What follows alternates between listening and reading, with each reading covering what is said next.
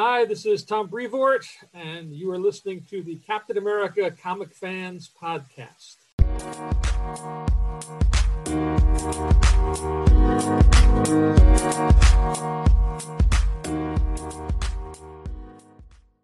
Greetings, Cap fans, and welcome to episode 35 of the Captain America Comic Book Fans Podcast. I am your host, Rick Verbanis, and as always, I'm joined by the best co-host out there, Bob Lucius. Bob? Rick, 35? Hold on, Bob. I didn't say hi yet. Hello.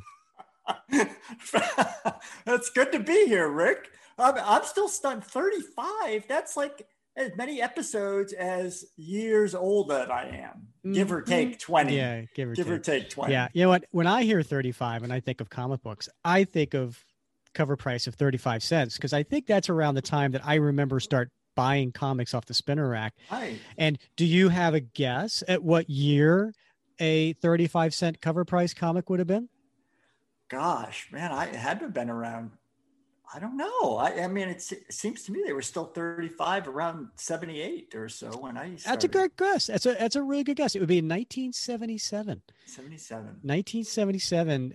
They were 35 cents. Actually, I think they did like these 35-cent variants. Right. Yeah. So you might have had like 30 cents, and then some of these variants had like 35 cents, and of course, no one bought those. I mean, who's going to pull out the extra nickel? And then nowadays you look and you go, oh, I really wish I did that, because the 35-cent variant is now worth 2 or 3 times, 4 times, 5 times as much, just because of the scarcity of it. Right. And I still remember seeing the little logo where it's like still only 35 cents. Do you remember that? I do. I do. Yeah. Well, you know, it's great that we are talking about that time period, because we got a great guest that is going to be joining the show here momentarily. And he started reading comics in 1973. And that is Mr. Tom Brevoort. Now, if you don't know who Tom is, you're like, oh, I know that name, but what is he? Where do I know him from? Well, as a Captain America comic book fan, you would know that name because he has been the editor of Captain America Comics since 2004. So for the last 17 years, he has been the head editor of the series, as well as other many other titles, of course. And of course, in addition to being executive editor, he has, I think he's the senior VP of publishing at Marvel Comics. So we're very fortunate to have Tom Brevoort on the show, and we're looking forward to talking with him. Yeah, Tom is. I plan on giving him a little ribbing, because he is like one of the super busiest guys in comics that I know, because I mean, you get to figure editor of many series, right? Senior VP of publishing. But this guy, he is engaged like on social media with fans. Mm-hmm. He writes blogs that are, he did a great series comparing Golden Age Cap stories to the Silver Age Tales of Suspense Cap stories, and sort of pointing out the similarities and differences when those stories were retold. But he's just a very prolific guy in his contributions to the industry. And so this is going to be a great conversation. Yep. So let's get to it. This episode is brought to you by Visit Williamsburg. In Williamsburg, Virginia, there's never too much of a good thing. Whether you're a foodie, a golfer, a history buff, a shopaholic, an outdoor enthusiast, or a thrill seeker, you'll find what you came for here and more. So ask yourself, what is it you want? Discover Williamsburg and plan your trip at visitwilliamsburg.com. Welcome to the show, Tom. You know, I think I told you we're both University of Delaware graduates. Our time briefly overlapped with you graduating a few years before me. I think I was a freshman when you were a senior there. And looking back, man, I sure wish I did what you had the brilliance of doing, and that was being an intern at Marvel Comics your senior year. And you turned that into a 30-plus year career at Marvel, having been Marvel's longest-serving editor. When you stop and take a look back, what are your thoughts on being in the business twice as long as you were a fan? Well, I like it, if for no other reason than it helps to pay my my bills and keep a roof over my head and you know, all of that stuff, you know, but I don't tend to segregate it, you know, quite that way. It's a thing. Every day is the same sort of day. I gotta sit up. I gotta come up with the best stuff I can for the books and the characters we're working with, and I have to deal with whatever the situation happens to be on the ground at that moment. So I certainly do plenty of looking back, and being, you know, old and decrepit now, I spend a lot of time trying to impart the lessons of the past onto the new, younger generations of editors of the present and the future. But apart from that, it's still very much the same. I haven't really been to a comic shop proper in a year, given the pandemic situation, but I still get a box of comics sent to me every week. And if we weren't in a lockdown situation, I would still be going to a comic shop every week and picking up stuff off the rack new and so forth. So it's not materially all that different than it was, you know, back in 1989 or before that. Well, you know, and I have to say, we've had writers on the show. We've had pencilers, we've had inkers, we've had colorists. You're the first editor. But you're not just an editor. So along with being the current and longtime editor of Captain America, you're also the senior vice president of publishing for Marvel Comics. So outside of editing, what does your role entail? Really, it entails overseeing the activities of, you know, a portion of the editorial staff. So, you know, beyond just editing the individual comics that I do, I, you know, supervise any number of other editors on things. I come up with ideas to fill out our publishing plan and help to brainstorm directions. I do creative recruiting. I adjudicate as a senior voice when there are disputes among people internally. I coordinate with other departments. I do a lot of podcasts and things, a lot of historical stuff, because I know a lot of things.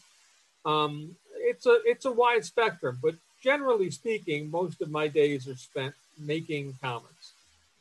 Rick, can I break in? Yeah, sure. I got to ask a question, you know, because I mean, you know, I did the same job for like 25 years, right? I was in the military, and I tell you, I was ready to kill myself by the end of 25. Right? I mean, not that I didn't love it; it was a great career. I was going to say the idea there is you kill the other guy. I think you might need a 26th year to get it right. But yeah, hey, 30 years is a long time, right? I mean, it's you got to love the stuff. Sure. To stay involved in something for 3 decades. And I mean, I got to ask you, you know, from the get-go, things change, you grow, you evolve, but like you clearly continue to love this stuff, because you have to love this stuff in order to be creative and to come up with ideas and to move the ball forward. And what is it about comics that you love? I don't know that I could define it that way. I started reading comics when I was 6, and I clicked with them very early on, and they've been just a constant presence ever since.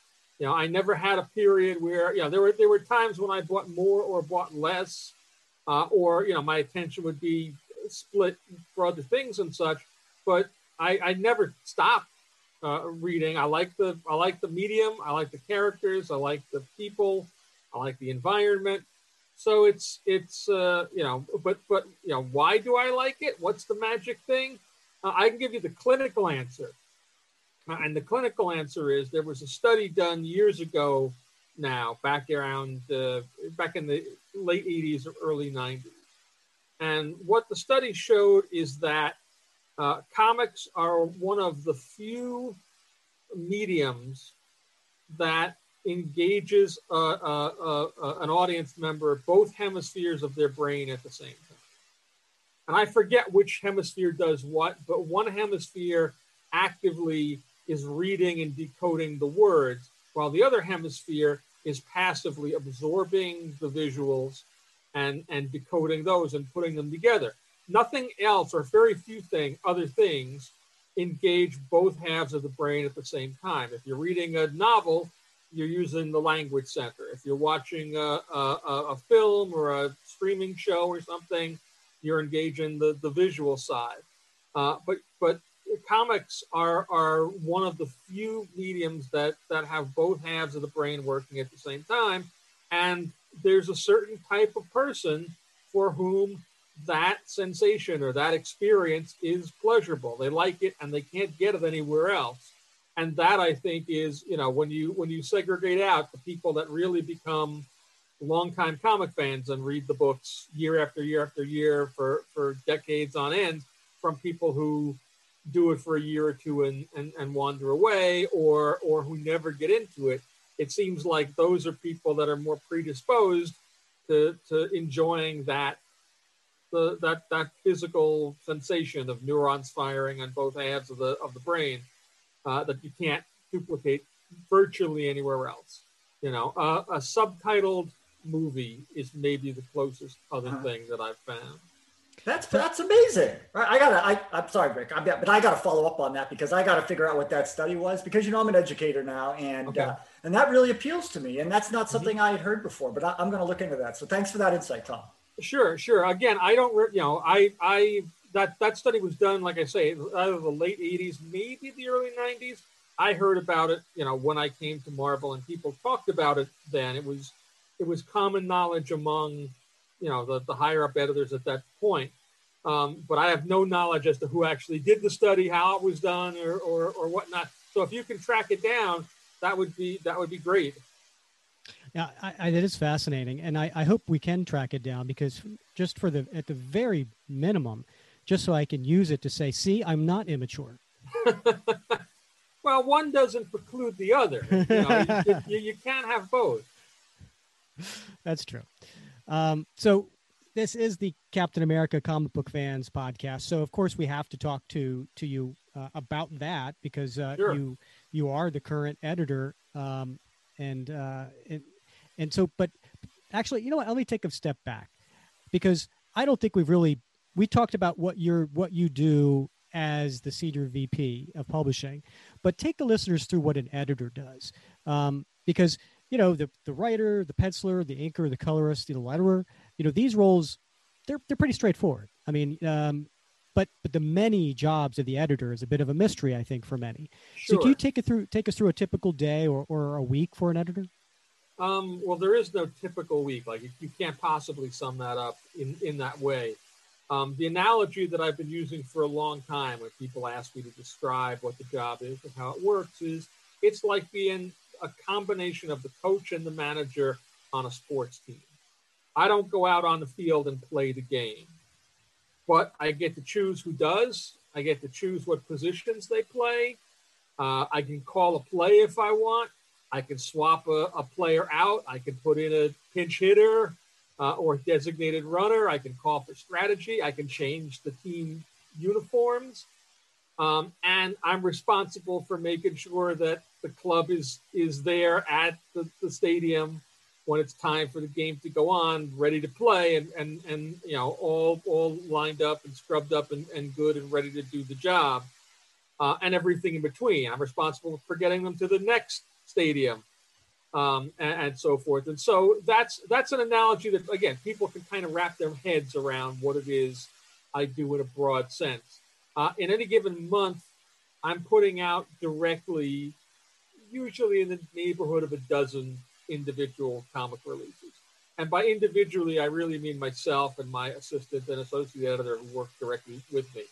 And I'm overseeing, if we're publishing approximately 70 books a month, I'm sort of probably overseeing, 35 to 40 of them with some overlap with other people, which really just means there are actual people that are editing them. And at different points, I'll do a readout and a pass, and I'll give some feedback, or, people will come to me with questions or things of that nature.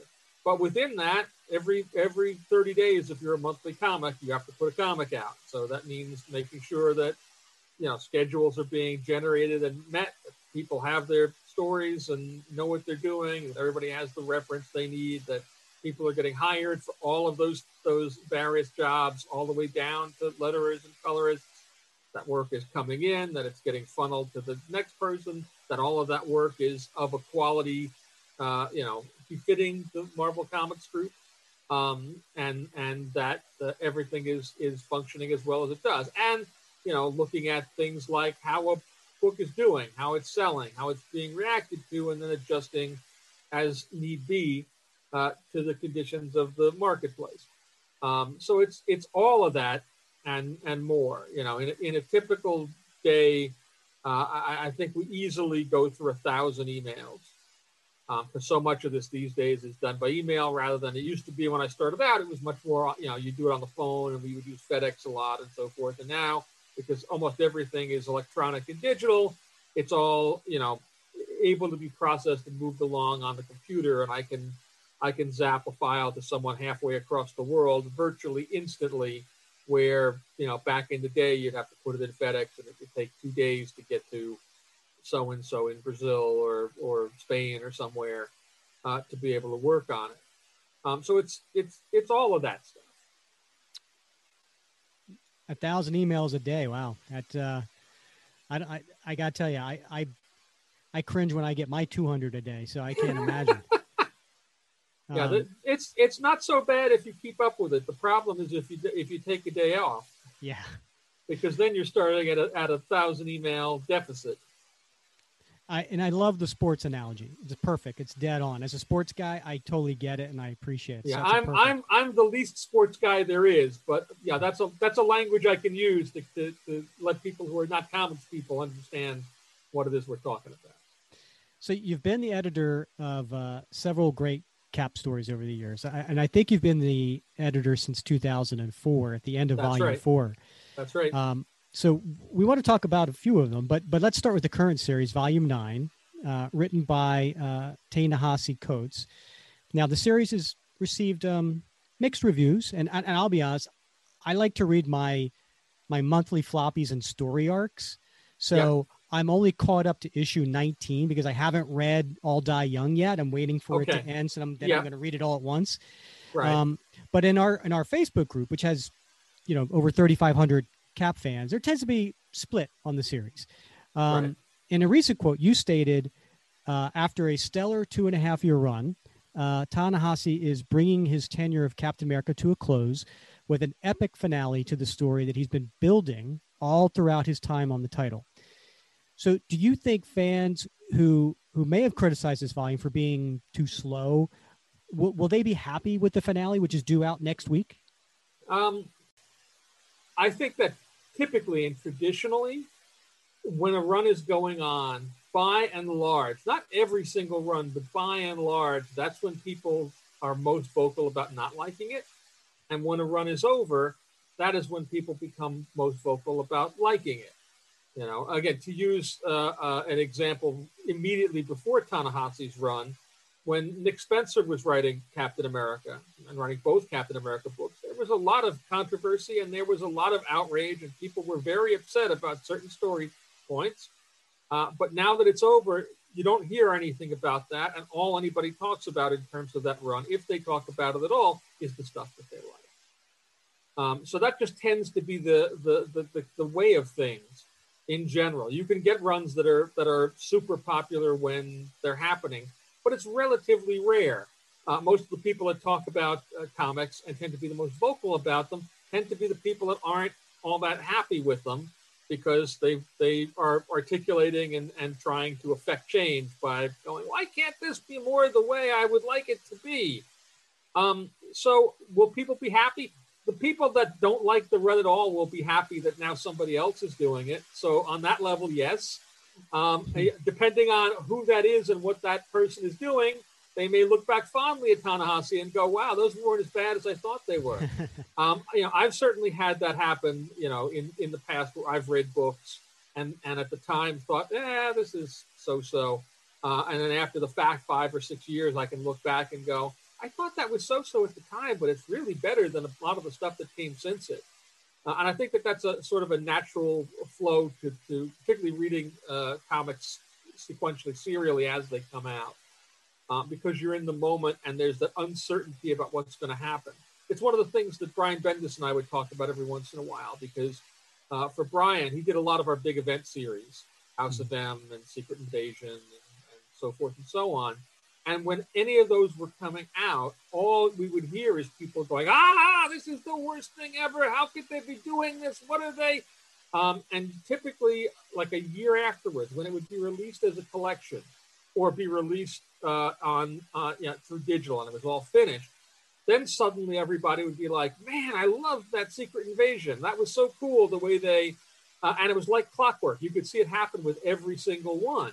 And what was different was the anxiety was gone. Readers who were afraid that whatever was going to happen was going to change or destroy or twist around or alter something about the characters or their history or where they were going, and were trepidatious about it, could unclench a little bit and relax and go, okay, I know this all turns out all right, so now I can read it and just enjoy it as a roller coaster ride. It's the difference between being in the middle of the roller coaster and going, there's another hill over there, and being at the end of the roller coaster going, that was a pretty cool ride. I want to ride that again.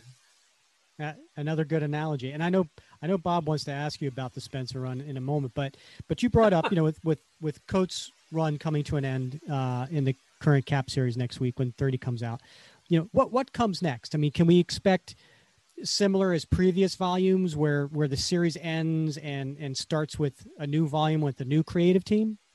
Well, the first thing that happens immediately, and it happens so immediately that the first issue will be coming out almost at the same time, is we're doing the 5-issue United States of Captain America, which is a 5-part story that essentially takes all the standing active guys that have been Captain America and puts them together in a big nation sweeping adventure that also includes meeting a bunch of other people from across the land who have in one way or another been inspired by Captain America and what he represents, and kind of showcasing the idea that Captain America isn't one size fits all. Everybody who invests in and who loves that character kind of likes those aspects that appeal to them, but it's a broad canvas and all sorts of people can find things to love about what Captain America, and any of the individuals who were Captain America, what they represent, what they stand for,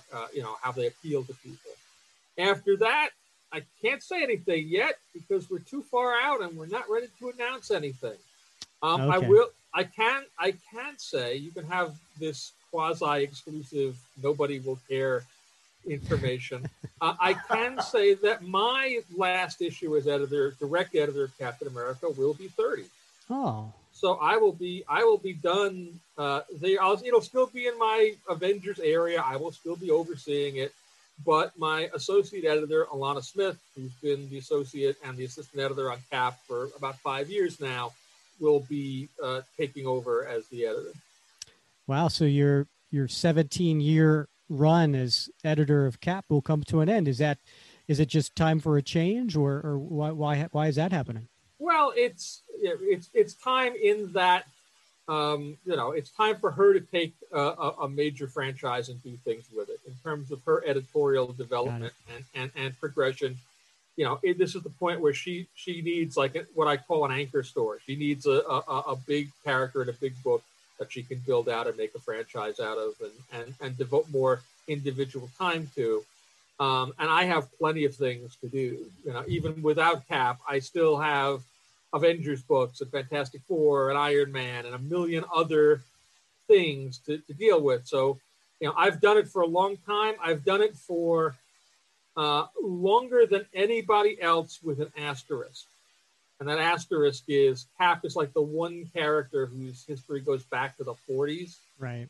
And so, if you count that Stan was technically editing it from 1941 to 1949 and for a year and a half in the 50s, and do you count the times in between where there was no Cap book? Technically, he was still the editor. Stan is longer than I am. Sure. But apart from Stan, nobody else. And I think I haven't actually sat down and done the full math, but 17 years has got to be pretty close to how many years actively even Stan was editing Captain America.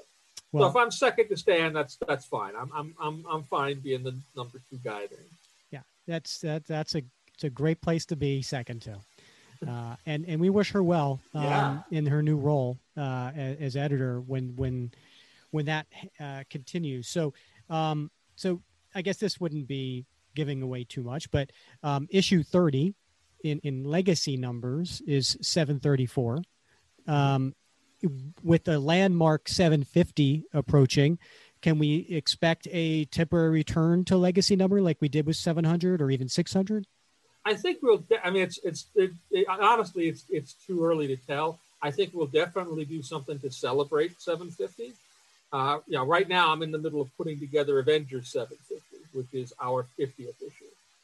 Issue 50 of the current run is 750, and we're doing a big, oversized blowout anniversary issue for 750. But we're not going back to that legacy number. The next one will still be 51. Because at least at this point, and at least in that run, that makes more sense to me and to us than reverting it again to the full-on legacy number. That said, the legacy numbers will continue to be there. 51 will also be 751. So for those of us who like having that ongoing feeling of continuance and continuity, that'll still be represented there as well. With Cap, I don't know. It's hard to say because that's a little further out. And I won't be the only one making that decision. If we get there and Alana feels like, there's a strong reason for us to go back to 750 and stay there and keep that going that way, then it's possible that we'll do that. But those are conversations and discussions that we'll have in whatever it'll be, another year and a half. Yeah. Tom, there's been some, you can't describe them as anything other than bold storytelling choices in the Cap mythos under your watch, right? I mean, we've seen the assassination of Steve Rogers at the end of Civil War. We saw the reintroduction of Bucky and the Winter Soldier storyline. We've even seen Peggy Carter brought back in the recent volume, right? But maybe among the boldest of choices was its introduction of the Supreme Hydra Captain America in that infamous Hail Hydra line. Yes. At the end of the first issue of 2016's Captain America Steve Rogers series. I mean, that story has garnered a lot of love and a lot of hate ever since, but there's no disputing that it was a super bold move, taking the whole story in an unexpected and unprecedented direction. Can you tell us a little bit about how that came about? I mean, what was the sausage making like around the suite when you guys were talking about how that was going to go? Well, that was, Nick Spencer had that idea. I can't remember. It's been long enough now that I can't remember whether he came with it initially or it was something that developed as we went, because he first signed on to write Cap when it was just Sam as Captain America. Rick Remender had ended. We went into Secret Wars. We were coming out of Secret Wars, and Rick wasn't going to be able to continue after that. So he signed on at a certain point. I think he had, because Steve was still a character in the book. Steve was old man Steve at that point. The super soldier serum had been neutralized, and he was, running S.H.I.E.L.D. and heading up, the espionage world. And there was always a feeling like at some point he's going to come back in some way, shape, or form. So Nick had the idea of, we'll do this story. It'll be standoff, and it'll involve all this other stuff. The secret prison that Maria Hill has set up to rehabilitate criminals by effectively brainwashing them and giving them new identities and having them live out their lives in this sort of Pleasantville-like town. And at the end of that, we'll use the Cosmic Cube, who was at that point a little girl, to put Steve back to normal. But the twist will be she doesn't put him back to normal. She puts him back the way Hydra would have wanted him put back. And so then we can set up the second book, and the punchline at the end of the first issue of the second book will be he'll throw Jack Flag out of the plane, and he'll turn to the other guy and go Hail Hydra. And that's exactly what we did. And that was interesting because the whole time, and you can sort of see it right now, the chatter is picking up again along the same lines out in the zeitgeist out in the world since the Falcon and Winter Soldier show just came on. There was a lot of push and pull from people about whether or not Sam Wilson as Captain America was a good idea or something that they could get behind. And so, knowing that and sort of steering into that, we went, okay, how do you challenge Sam? How do you make it seem like, put him up against insurmountable odds and let him rise to the challenge? And it seemed like, well, let him fight Steve Rogers' Cap effectively. Let him be challenged by, the other guy, a Dark Mirror, Professor Zoom, Reverse Flash version of, but one that legitimately feels like Captain America. And that was a big enough story idea that when we first talked about it, it very quickly ballooned into, okay, we won't just do that as a big Captain America story. That's going to kind of have to be a bigger sort of line-wide Marvel event, and that was Secret Empire. But that all started with Nick and with, really, being the arc of, Sam, going through that heroic journey, hitting his lowest point and coming back in the end to win out. The X factor that I think we didn't account for well enough is that if you talk to me about Hydra, because I'm an old reader, I've been reading since the 70s, and Hydra in the world of comics, they're a post-war organization. They're fascistic and so forth, but they're a James Bond villain. They're a covert, secret, want to rule the world, guys in red robes and cultists and so forth. But when Marvel Studios started doing the films, they leaned into Hydra as a direct substitute for actual Nazis. And, guys at studios can speak about why they made that choice or what they were doing and why they did it. Certainly I'm sure that had to do with, these movies have a worldwide audience and the history is dicey in terms of getting showings in certain lands and such. But since they did that, a whole bunch of people who've come to Captain America and to that mythos, being introduced or brought in through the Cap movies or the Avengers movies or whatever, they equate Hydra equals Nazi. And we really didn't anticipate that. I mean, Captain Hydra, we always knew was going to be a shocking turn of events, but we weren't specifically going, oh yeah, he's a Nazi in our heads.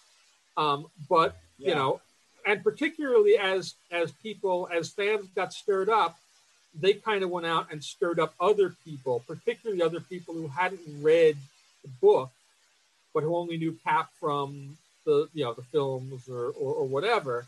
And so it kind of mushroomed into a much bigger thing than we anticipated that it would. It didn't really change our plans. We kind of powered through and did the story anyway. And like, that's what we're doing. But it just meant there was a lot more outrage going on at the time and a lot more vitriol being thrown our way. I had to cancel at least one convention appearance because there was a death threat that our security team deemed a legitimate death threat. Holy cow! And how to get the local PD involved in and so forth. And again, it's not like anything happened. This is all par for the course. But people, got really polarized by this. But honestly, for all that, I don't want anybody to be upset per se. The very fact that people were that outraged and engaged, to me means, oh, there's something right here. You're doing something right, because the worst thing that you can hear when you put a comic book out is silence. Like, if nobody's paying attention, or that's it. Yeah. Everybody's, seems like they're happy, they're not engaged. And so, I don't want to be actively, provoking in a negative way. I want to do stories that are legitimate and make sense. And, but again, when you're on the ride, you can't necessarily see where the end of the ride is. And as you're going up the first roller coaster hill, you don't necessarily know what's over on the other side of that hill. And I can understand how, for a reader, that could be, scary. And people have very strong opinions about all the Marvel characters. Captain America, certainly the same thing is true of Spider-Man or any of the X-Men or whatnot. You do something big with one of these characters, you make Doc Ock Spider-Man, say, and people get really upset about it. And it's not really until the story is over that they can kind of calm down and go, shoo, okay, Captain America's all right. He's fine. He's back. It's okay. Now I can actually just read that story as a story and either enjoy it or not enjoy it without the baggage of, oh my God, is this going to wreck Captain America for all time? Is this thing I love going to be forever, considered a Nazi thing or whatever? So, it makes it a little more fun, but it's part of the gig. Yeah, well, you're absolutely right. As far as people, fans are emotionally invested, right? And sure, and that's what you want. 100%. And so you look at our Facebook group, right? I mean, they're all emotionally invested in the character of Captain America. All love the character, and to your point when you were talking about the United States of Captain America, there's it's not a one size fit all. So all the different fans have maybe love Cap for different reasons. So in some cases, people saw the Nick Spencer run and appreciated it for its intricacy and how, the story behind taking what if basically Steve Rogers was a fascist, or whatever right. the case may be, and he's a brilliant tactician and what would happen if, right. And then some are, well, not my Cap, don't ever, associate right. that with my Captain America. And so, no one's right or wrong here, but you certainly get a reaction. So let's talk about a beloved volume that you worked on, volume 5, written by Ed Brubaker. And I want to say one of the common surprises, we hear from fans is regarding the art team. And when I say surprises, it's they didn't really notice at the time that the artists were shifting back and forth. Well, the series started with Steve Epting penciling sure. and inking. Yep. And then you have Michael Lark doing flashbacks. And then you have Mike Perkins coming on and inking. And then as an alternate penciler. And then you have Butch Geis and then later Luke Ross. All of these artists seem to have a similar style for this series. And as an editor, was that by design to keep the look and feel of the series consistent? Or was this all thanks to the coloring of Frank D'Amata? It's a little of both. I mean, anytime that you need to bring in somebody to play second chair or to help out with the book, you kind of want to keep it as seamless as you possibly can. Having Michael Lark come in early on with Steve, that was just a desperation thing. Steve and a number of those guys have been working at CrossGen before that. And CrossGen, went belly up and suddenly they had to find new gigs. And my memory of it is we probably started that run of Captain America a little bit under the gun, which is one of the reasons why Epting, out of the gate, needed help as early as he did.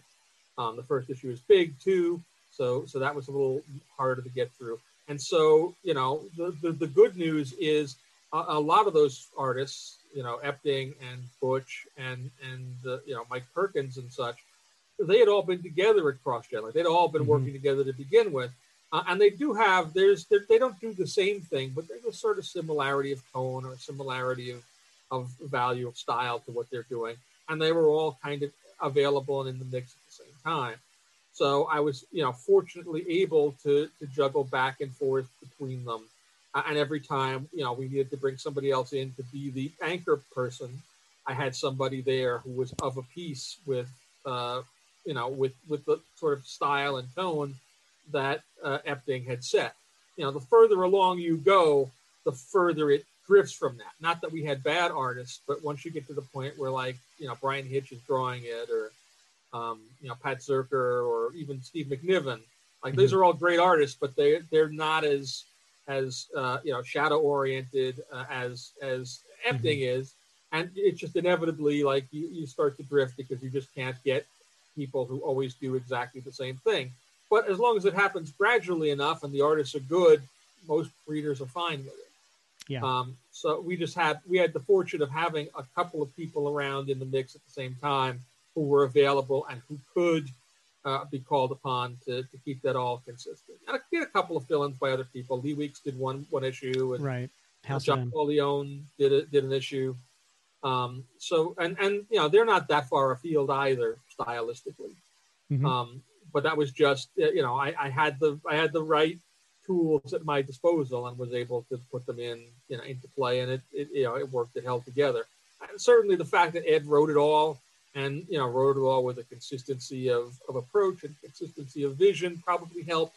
So that even whether it was an issue drawn by Epting or drawn by Lark or drawn by Geis or any of the other guys, it still kind of read and flowed like an issue of Ed's Captain America, because Ed's story and his pacing and his structure of scene and so forth was always the same, regardless of who happened to be interpreting the visuals and doing the storytelling component.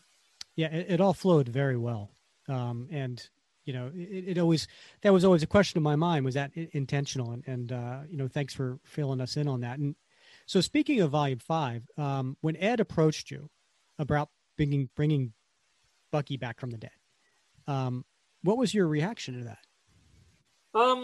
That's a longer and more complicated question than you probably realize. But I'll tell the story anyway. I think I've told it a couple of times over the years, and it's nothing like there's anything secret about it.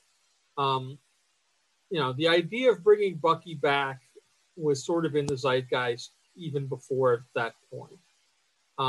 Before I had the book, when it was with a previous editor and a previous creative team, there was a point where they wanted to bring Bucky back, and they pitched it, and for a number of reasons, it didn't happen. It was shot down, and I was one of the most vocal proponents, going, "You can't do this." There was a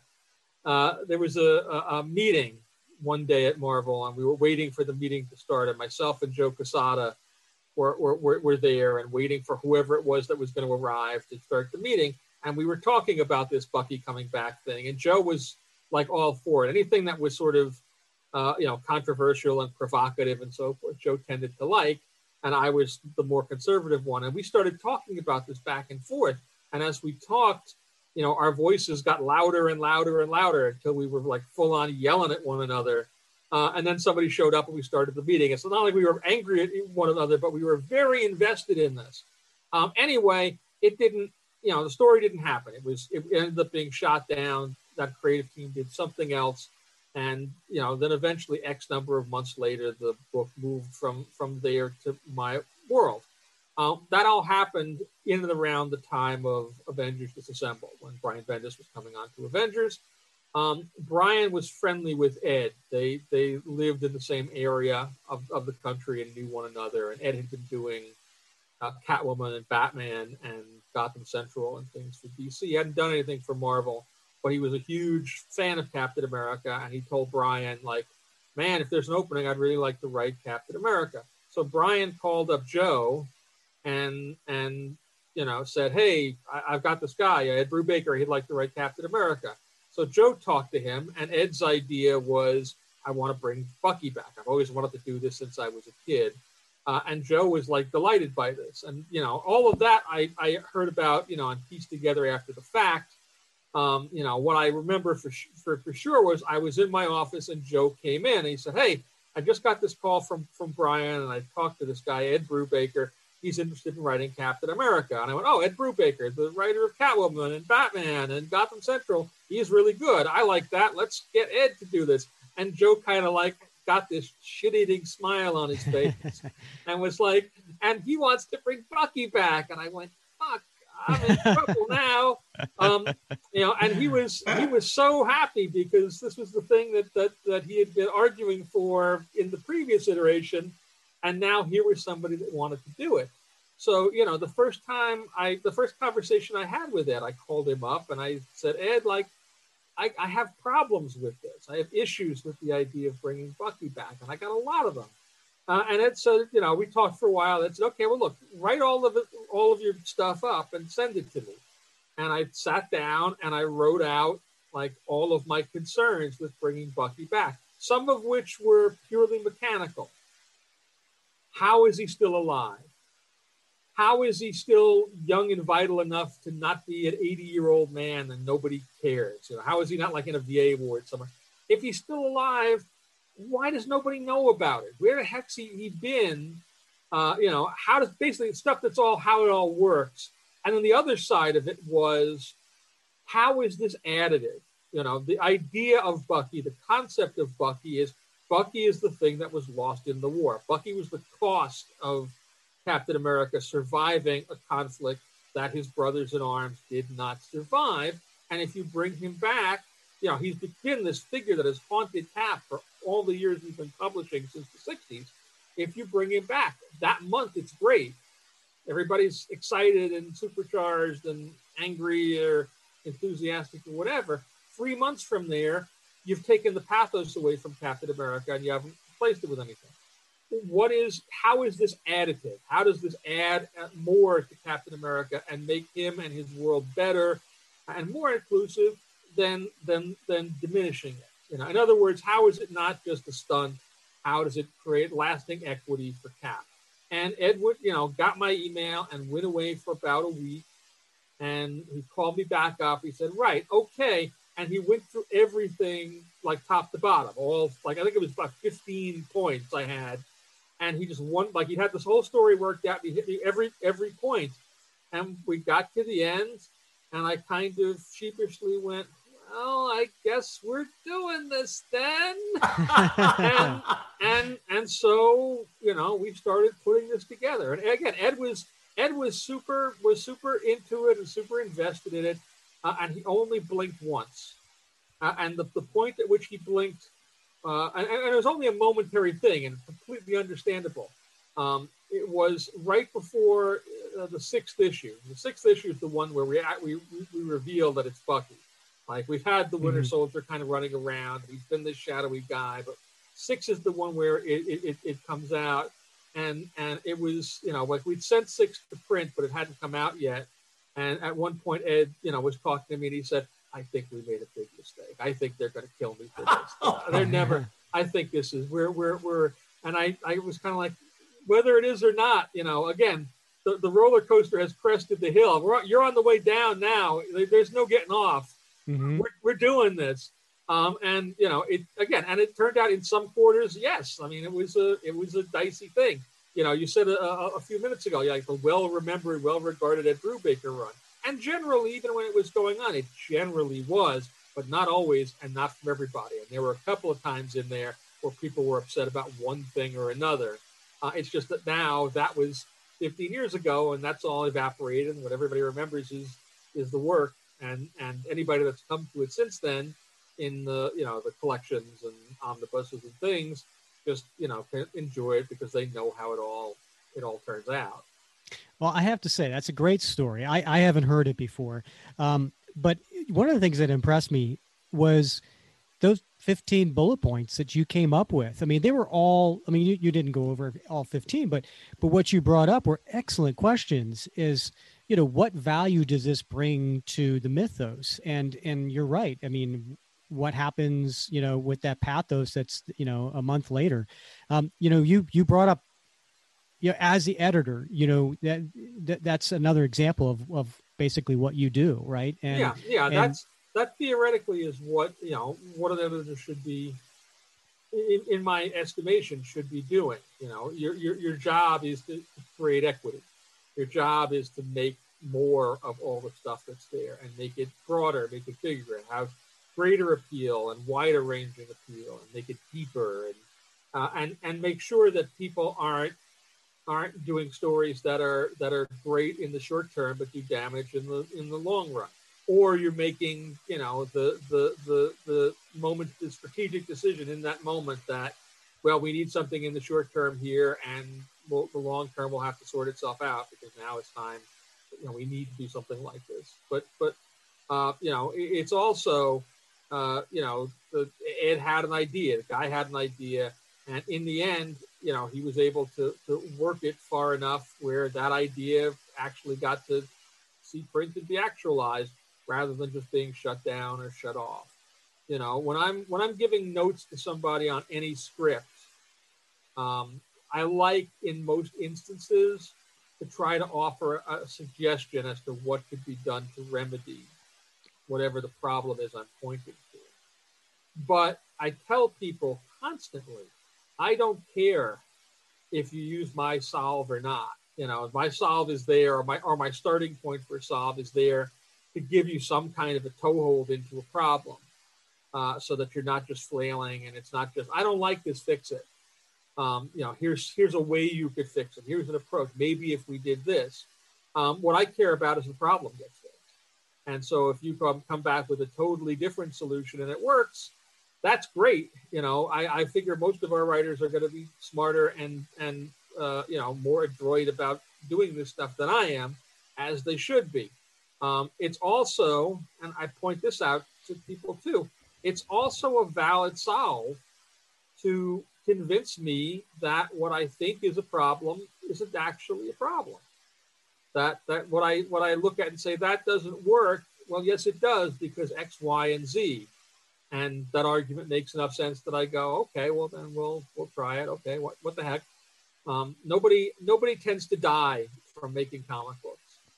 So our stakes are relatively low. The worst thing that happens is you put out a lousy comic and people don't like it, and next month you get to do another one. So on that level, while we take this all very seriously, the stakes are not life and death. And that means sometimes you can roll the dice. And if somebody's convincing enough or, seems impassioned enough about what they're doing, you'll sometimes go, okay, well, we'll take a shot at that. It's not like we can't turn it back around next month if we need to. In the world of comics, you can do virtually anything. And it's for all that we're concerned about, equity in the characters and so forth. It's that they really are incredibly resilient, and it's really hard to get stuff to stick to them in a bad way long term. The thing that fixes any character really is one good story. No, it's interesting. So speaking of life and death, fictional life and death. So sticking with Volume 5, when Ed approached you about bringing about killing Steve, and then continuing the series by elevating the supporting cast of Bucky, Sam, and Natasha, how did that go? Well, Ed didn't bring that to us. That all happened because of Civil War.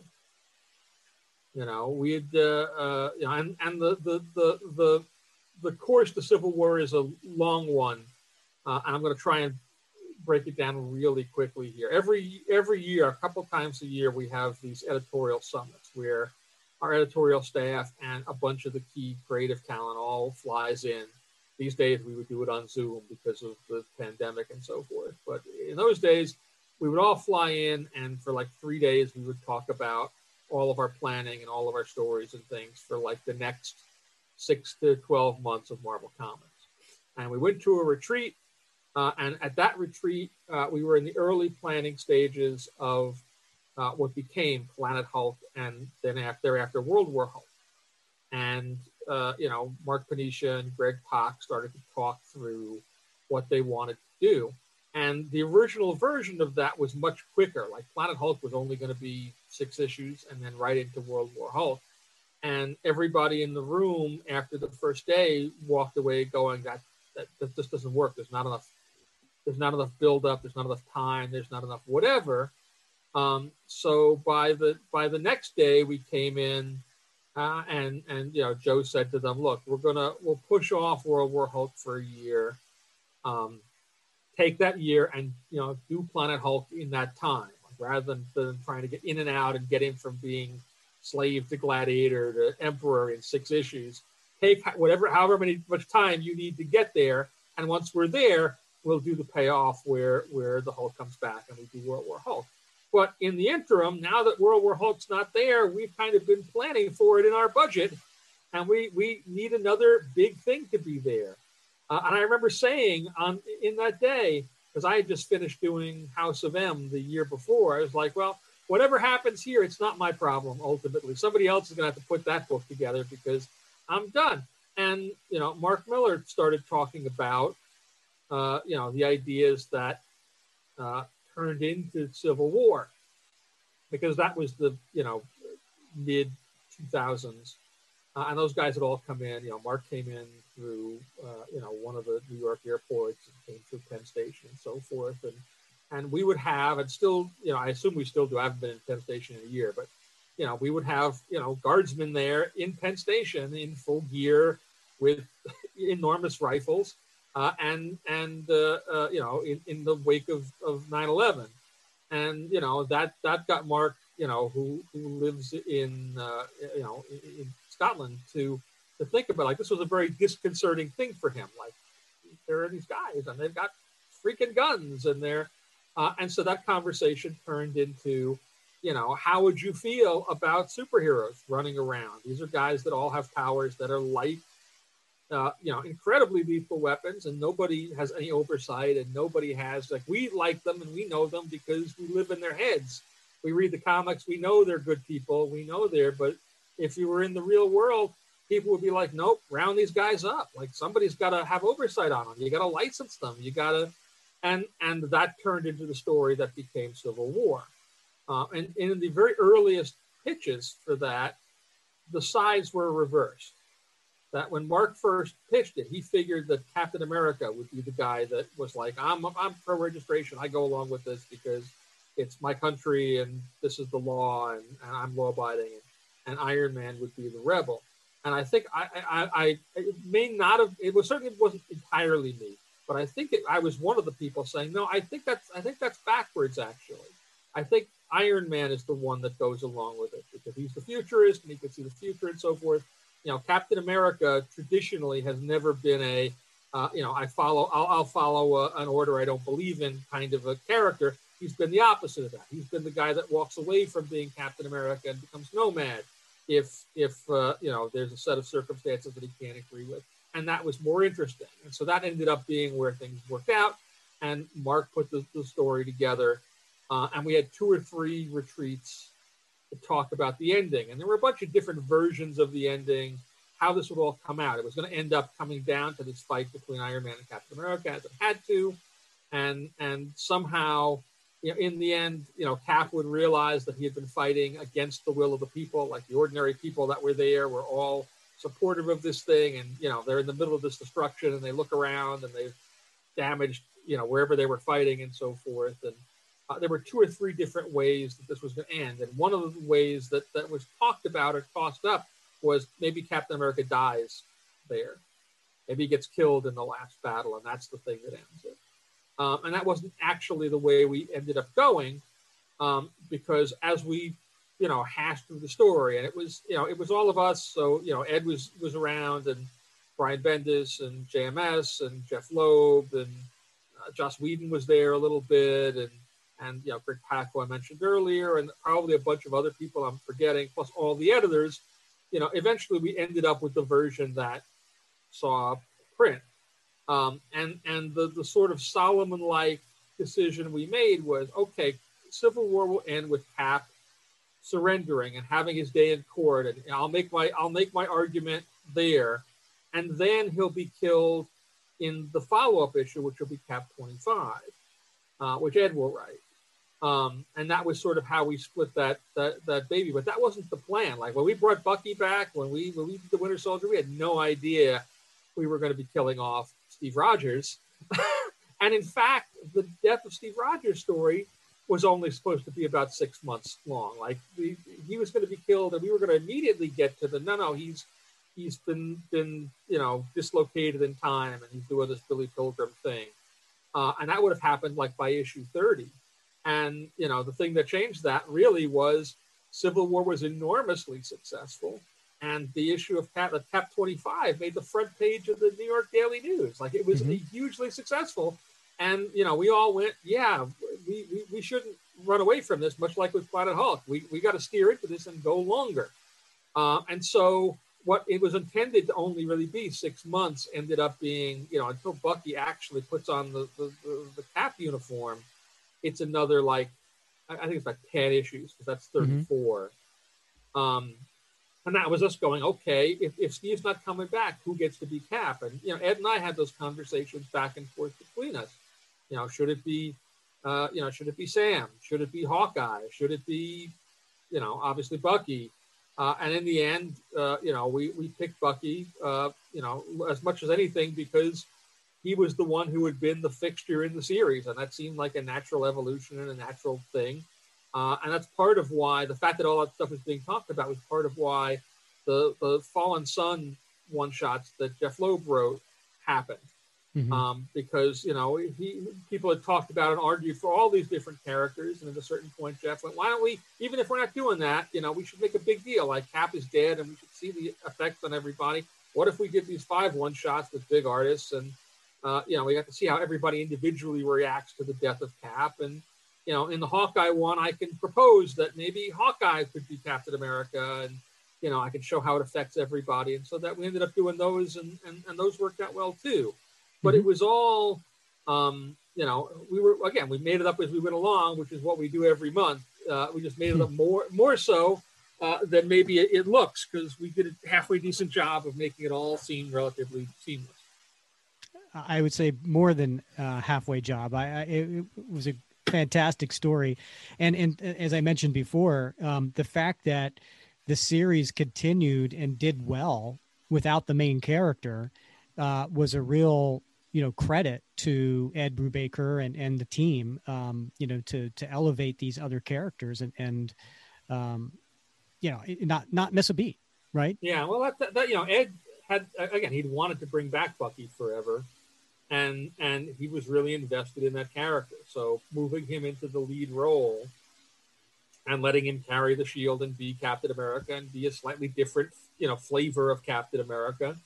That was good. And all the prep work we had done early on, where we talked about how does this build equity? How is, the fact that Bucky is back and, he's now this tragic figure who's got this stuff in his past and doesn't know if he can trust himself and is also in his way a man out of time, but who's lost all this stuff and is sort of like a soldier coming back from the war with PTSD and has these issues, gave you lots of raw grist going into sequences where now he's got to be Captain America, and a very different sort of a figure than the figure he's been up to this point.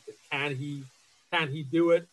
There's a little bit of that Wally West even of I'm having to wear the boots of my mentor and they don't fit well, but I have to walk the walk, and all of that was stuff that Ed did really excellently in making him an ambivalent figure, but not one that was hesitant in carrying out the duty of that position. So I don't want to oversimplify it, Tom, but I've been reading comics for a long time, and to me there's basically 2 types of storytelling, right? There's sort of the stories that entertain, they're kind of fun, they're quirky, they're engaging, they're exciting, but it's kind of like cotton candy, right? You read it and you're like, okay, that was good.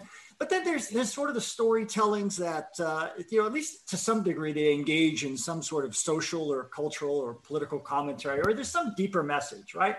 So like Civil War, was a perfect example, right? There's an arc that really sort of had a broader message, or that famous, the first Secret Empire run by Englehart, right? I mean, that there was sort of something going on there beneath the surface message. And again, that's a simplification, right? Because any good storyteller is usually able to weave both those sorts of elements without being too obvious about it. But is that a difficult balance to strike? I mean, realizing that comics have to sort of appeal to a very broad and diverse audience. I mean, not only different ages, different genders, different education. I mean, the whole gambit. Well, it varies sometimes from character to character. That's a more difficult issue with Captain America than it is with, say, Iron Man. Because I could do, you can't do the same story with any 2 characters to begin with if it's a really good story. But, in the abstract, I can do a story with Iron Man where Iron Man makes a choice. Iron Man falls off the wagon. He's drinking again. And, that's a story about that fallible human being. If I do that same story, Captain America falls off the wagon and now he's drinking again, that takes on a completely different meaning because Captain America carries a different symbolic resonance, a different weight. So stories that might be easy to do with a different character are more challenging for Cap simply because Cap represents a whole bunch of different things to a whole bunch of different people. And sure, it can be difficult. All of the best Marvel stories, and the thing that we try to do with all of them is we want to reflect the reality of the world that we live in. But we want to do that through metaphor, superheroic metaphor. Civil War was very much a reaction to and a response to where people were and how people were feeling in the years following 9/11. But everything was couched in superheroic terms. It wasn't, it was about the essential questions, the divide between, security and freedom. How much civil liberty are you willing to give up for how much security, and where is that balance? Where is that line? We just put it all in terms where it's guys in costumes who shoot rays out of their hands. And that, that's a thing that it's there, but it's slightly more under the surface. And that's a thing that the Marvel books generally have always done. You talked about Englehart's Secret Empire. It's entirely possible to read that story completely on the surface and not know, particularly since, Englehart couldn't actually come out and say what he was saying. It's all danced around. It's all very obvious if you're in 1974, and obvious because it's been covered a lot since. But you could just read it and go, yeah, there was a shadowy mastermind, and he kills himself, and that's it. And Cap is sad because he's killed himself, and now he's going off. And you can read it on a wholly 6-year-old superhero level. But if you've got the world experience, you can find greater meaning and greater metaphor in this stuff. And so that's what we strive for, pretty much every issue, every month. And sometimes we hit it better than other times, and sometimes we don't hit it so good. And sometimes our balance is a little off, and sometimes we're too on the nose, and sometimes we're not on the nose enough, and so the message doesn't come through or comes through muddled. That's part of what separates the Marvel books and the Marvel characters from everybody else's. And so I don't see us really changing that. We'll just hopefully keep trying at it and do it well more often than we do it badly. All right. Well, on a sort of a related note, there's no doubt that creators and really the industry as a whole is paying a lot more attention to diversity and representation than ever before. And that Marvel is really, it's leading the way. It's kind of leading the chart. Yeah, it really is. You've got some great titles coming up. The Marvel Voices series is doing some amazing work. And you mentioned earlier this idea of this 5-issue miniseries, The United States of Captain America, which I'm super looking forward to this. I really can't wait for that one to debut. And I don't have to tell you how important it is for readers, young and old, to see characters and heroes that look like they do. Right. Mm-hmm. And the renewed interest in Sam Wilson and Isaiah Bradley in the wake of the Falcon and Winter Soldier TV series. It just shows how hungry people are to see their own faces in the faces of their heroes. And yet for some people, that sort of level of inclusivity and representation seems a bit forced and almost reflexively unwelcome. As a leader of Marvel, what do you say to readers who find those efforts? I don't know. Somehow they're not quite embracing them yet. Yeah, first off, again, one of the things that I say a lot to our editorial staff is not every comic book is for every reader. Every month I can go into a comic shop and there are 700 releases, and not all of them are for me. I'm not going to buy them all. I'm not going to read them all. And if I did, I wouldn't enjoy them all because some are to my taste and some are not. Some maybe are executed a little better than others, and there's the individual taste of style and so forth. But there's material that appeals to me and there's material that doesn't. But I don't begrudge anybody doing any of the material that they want to do. If they can find an audience and get it to work, good on them, And if they find enough of an audience, I'll take a second look and go, either maybe I should check this out, or there seems to be an audience there that's hungry for something like that. Maybe we should do something like that. The place where I think it becomes dicey is where readers feel like doing material that's not aimed for them means that they're being sidelined or not listened to or not appreciated or not. And that's not really the case. And, whenever you talk to anybody about that, the common rejoinder is like, we publish 70 books a month and 50 plus of them star characters that were created in the 60s who were very, middle of the road, waspy white guys. It's okay to have a wider spectrum in the year 2021. Like nobody's taking your stuff away, and you're no less welcome in the tent than anybody else is. We just, I tend to put this in crass terms. My prospective audience is every human being and probably a few aliens who have $4 in their pocket and want to buy a comic. That's who I want. I want them all. And I don't value one above the other. And I know that gets people upset when I say that sometimes, because they go, I've been reading it since, 1973. Well, I've been reading comics since 1973 too. And I don't expect, DC to just publish books that are exactly to my taste. DC is going to do whatever they think is best for themselves and for their characters long term. And sometimes I look at it and go, boy, that's a stupid idea. I'm not going to read that run. I don't care for it. Sometimes I look at it and go, hey, that's cool. Look at that cool thing they just did with Batman or Superman or Wonder Woman or whomever. Same kind of thing. It doesn't have to be about you versus them. And there's a definite tendency just in the zeitgeist now from everybody on all sides to tend to ascribe motivation to things. So if a story is being done, or a character is being introduced, or somebody's talking about something, you'll hear a lot of fans talking about the reason they're doing it is X.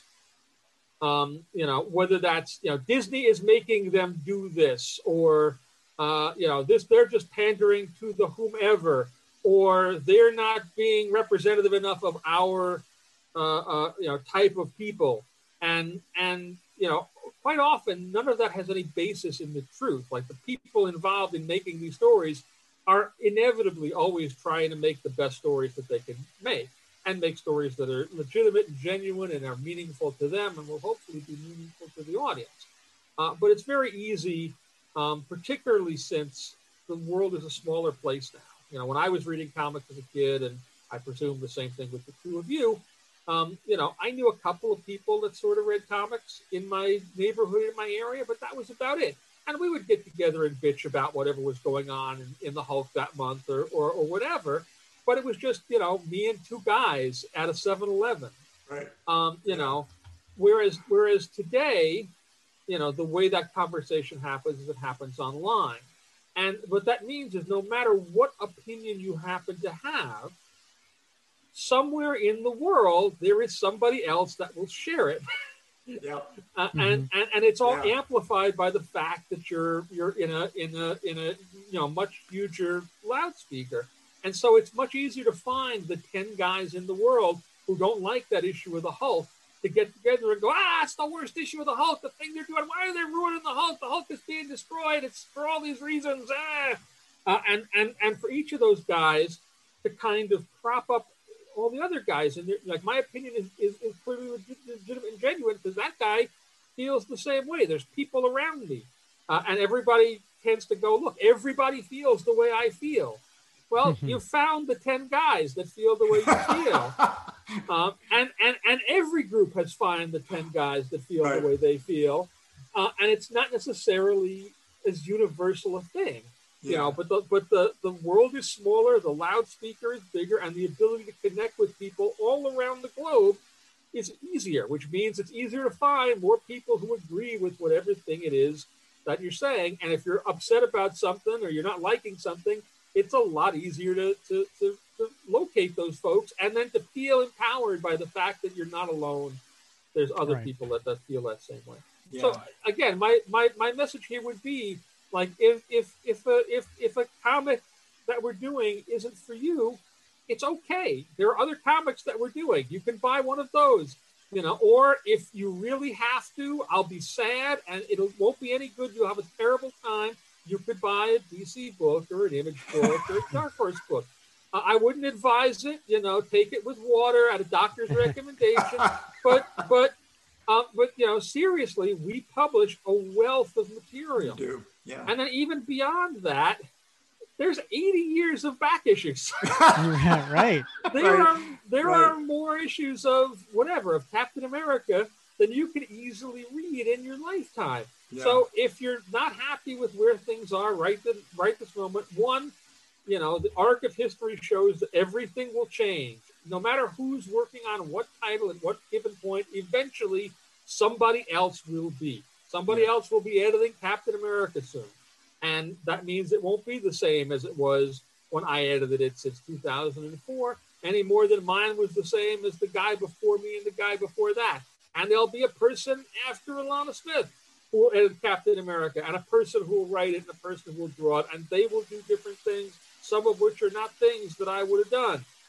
But that's fine. That's just the way this stuff evolved. There's a reason that TV shows aren't in black and white anymore. Right. Constantly moving forward. Hey, speaking of which, I want to put in a plug. I talked to 10 other guys, and we want to see more Isaiah Bradley stories. So that's going to be my plug. I think it's more than 10 guys right now. It is. Yeah. There's a lot of interest. So good. Watch the skies. All right. All right. So last question for me. So having worked on the Cap series since 2004, and with the current series ending, do you have any personal favorites? And so we've got volumes 5 and 6 with Ed Brubaker. Mm-hmm. We have volume 7 with Rick Remender, the Sam Wilson series, the Hydra series, the Mark Waid redemption arc with the legacy numbering, the current recent Coates series. For you professionally, is there any that you're just like, you know what, that one it puts a smile on my face that I was involved with that? Well, this is a cop-outy answer, but I like all of that. and part of the reason you can tell that is because I put it out. Like it's all mine. And there might be individual issues in those runs that I don't like as much as others, or I don't think we hit right, or we ran into a time crunch or something, or we just didn't execute something as we might have, or, there's ups and downs. I think certainly, the biggest, most popular stuff is always going to be the biggest, most popular stuff. So, when my obituary, they're certainly going to say, editor of Civil War, guy who was editing the Winter Soldier stories. Mm-hmm. Like those are going to be the ones that combination of Winter Soldier, Civil War, particularly since the two are so joined in people's minds since the Marvel Studios films. Mm-hmm. Those are going to be the things that I'm recalled for when everything else is burned away, because they're just the ones that have had, at least up to this point, the biggest reach beyond just the world of comics. But seriously, we didn't talk about Rick very much, but I like Rick's run on Captain America an awful lot. I like the Dimension Z story we did. Mm-hmm. I like the stories we did right after that with Nuke and the Iron Nail and the first run of Sam Wilson Captain America, all new Captain America with him and Stuart Immonen. I loved all of that. I loved all the work we did on with Nick Spencer on what became the 2 Cap books, Sam Wilson and Steve Rogers, and up to and including all of Secret Empire. I loved working with Waid and Somni on the Legacy run up to 700, and then the 4-parter we did after that. Mark and Leo Fernandez. Leo. Shoot, I'm blanking on his name now. Cap 701 to 704. Yeah, right. Where the futuristic. The future issues. I liked all of those. Yeah. And I like the Ta-Nehisi run, and they each do different things, and they're each a reaction to whatever the zeitgeist of the moment is. And some of them do some things better than others, and some do worse things. It's not like every issue of everything that I've done I feel is like equal. Honestly, I even like the pre Brubaker stuff, because I did the 4 issues during Disassembled with Robert Kirkman and Scott Eaton. And I was doing the Captain America and the Falcon book, before that with Priest. And Joe Bennett and Bart Sears. Mm-hmm. So I tend to like all of that, but the stuff that looms the largest clearly is going to be Winter Soldier into Civil War, Death of Cap, Death of the Tree. Yeah, and we just one of our recent podcasts we reviewed the Mark Waid Man Out of Time miniseries that I you love were that also series. involved with. Yeah, that was a good. Mark did a great job on that, as well as God, I'm forgetting the artist now too. I'm blanking on guys' names today. Jorge Molina, right, of course. So I like that one a lot too, and that was a very typical Mark Waid series in a way, in that Mark is very good and very structure oriented. He's been doing this a long time, but Mark has a way of working, and it works for him, so it works and it's good. Which is, Mark likes to jump off the cliff and then on the way down figure out how he's going to survive. and so we started that series, and we had stuff very broadly like blocked out, but we didn't necessarily know exactly how it was all going to end and how it was all going to come together. And at a certain point, Mark hit on this notion of the first Kang story, I'm going to have Kang send Cap back to the 40s, and I kind of went, I don't know if that's a good idea and all. But it all worked out, and there was stuff that we did in the first issue that we could bring back full circle by the 5th, and it all really looks like, man, they had every instant of this thing meticulously planned out beforehand. To which I say, no, we jumped off the cliff, and we figured out how to land on the mattress truck that was driving by on the way down, but it all worked out really nicely. Yeah, it did. It was a great series. And Mark Waid's certainly one of my favorite Captain America writers over the years. So it's obvious you still have a tremendous passion and love for comics industry. And I highly recommend to all our listeners, go to tombrevoort.com and you need to check out his website and all of the regular updates Tom provides, including his thoughts on various periods of comics, his top 5, top 10 lists, his favorite comics from each year. And he said he started in 1973. He has a great video series, including a series in the philosophy of editing comics. So in case you ever wanted to learn more about that, I mean, there's so much comic goodness here to check out at tombrevoort.com. In one of his videos, Bob, I don't know if you saw this, which is top 5 characters that should have remained dead. And I couldn't help but notice Bucky did not make that list. Surprise. I could hardly put Bucky on that list, being that I was the one, with Ed and everybody who brought him back. If I thought Bucky should stay dead, I would have left him dead. Right. And here's a little teaser. If you want to, I'll give away one of the 5, but everybody have to go watch the rest. Jean Grey, according to Tom, should have remained dead. And then he tells you why.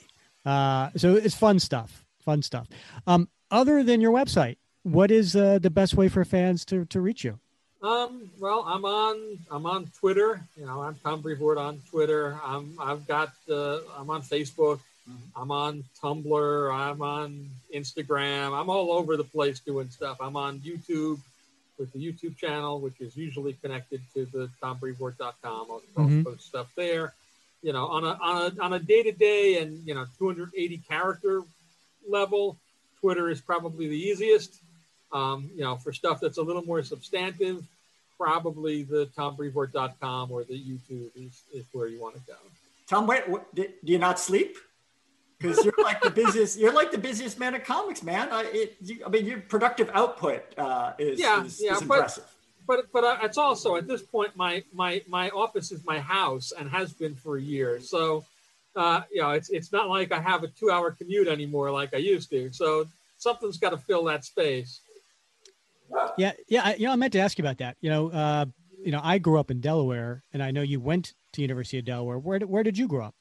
I grew up. I mean, I was born on Long Island in Queens, and lived there till I was 14, 15, and my family relocated to Delaware.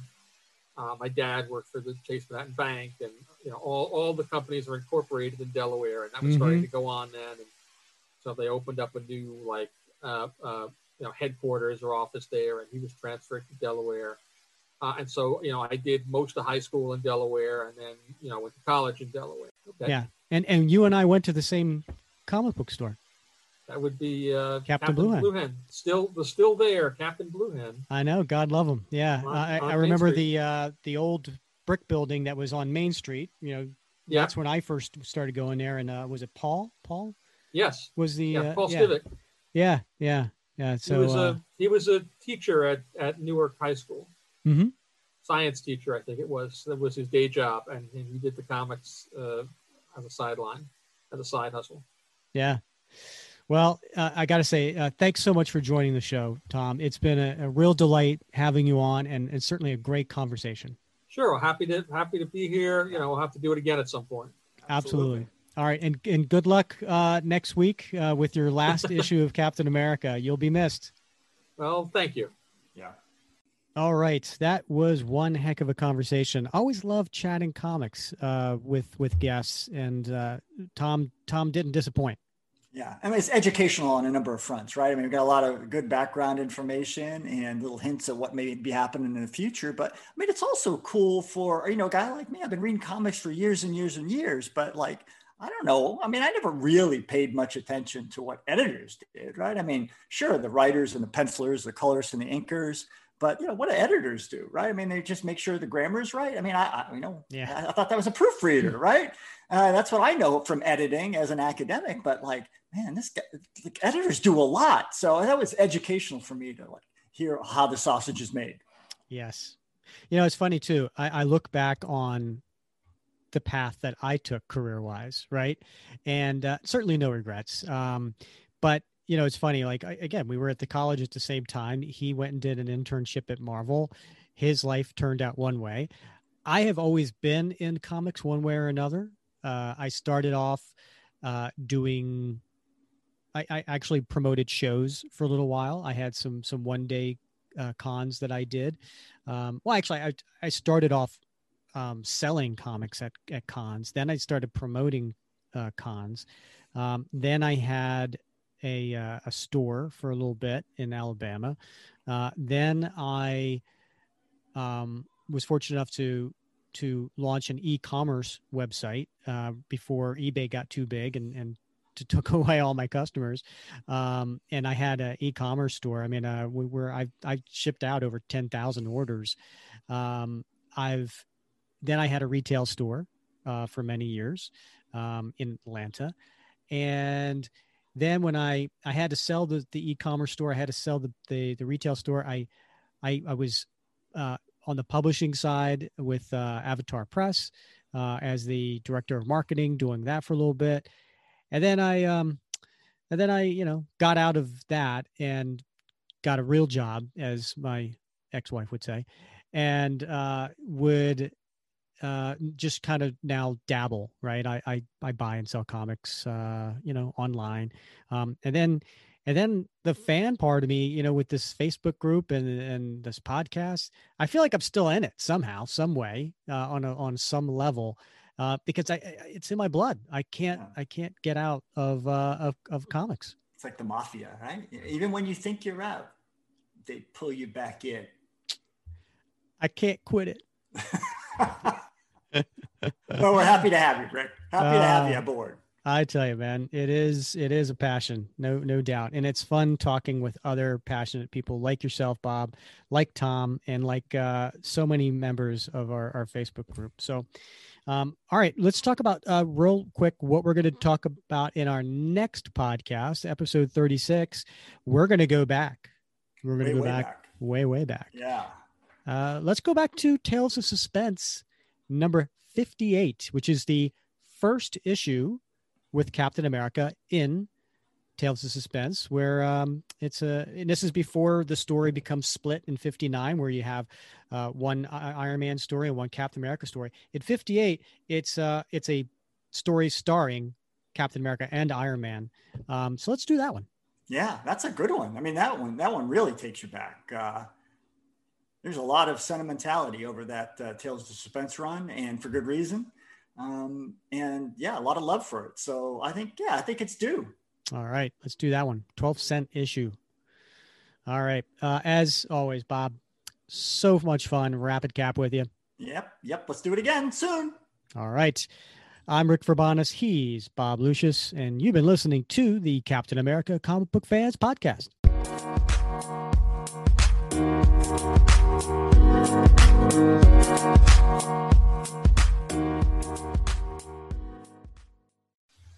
Oh, you do it in Red Skull's voice. We always find that good.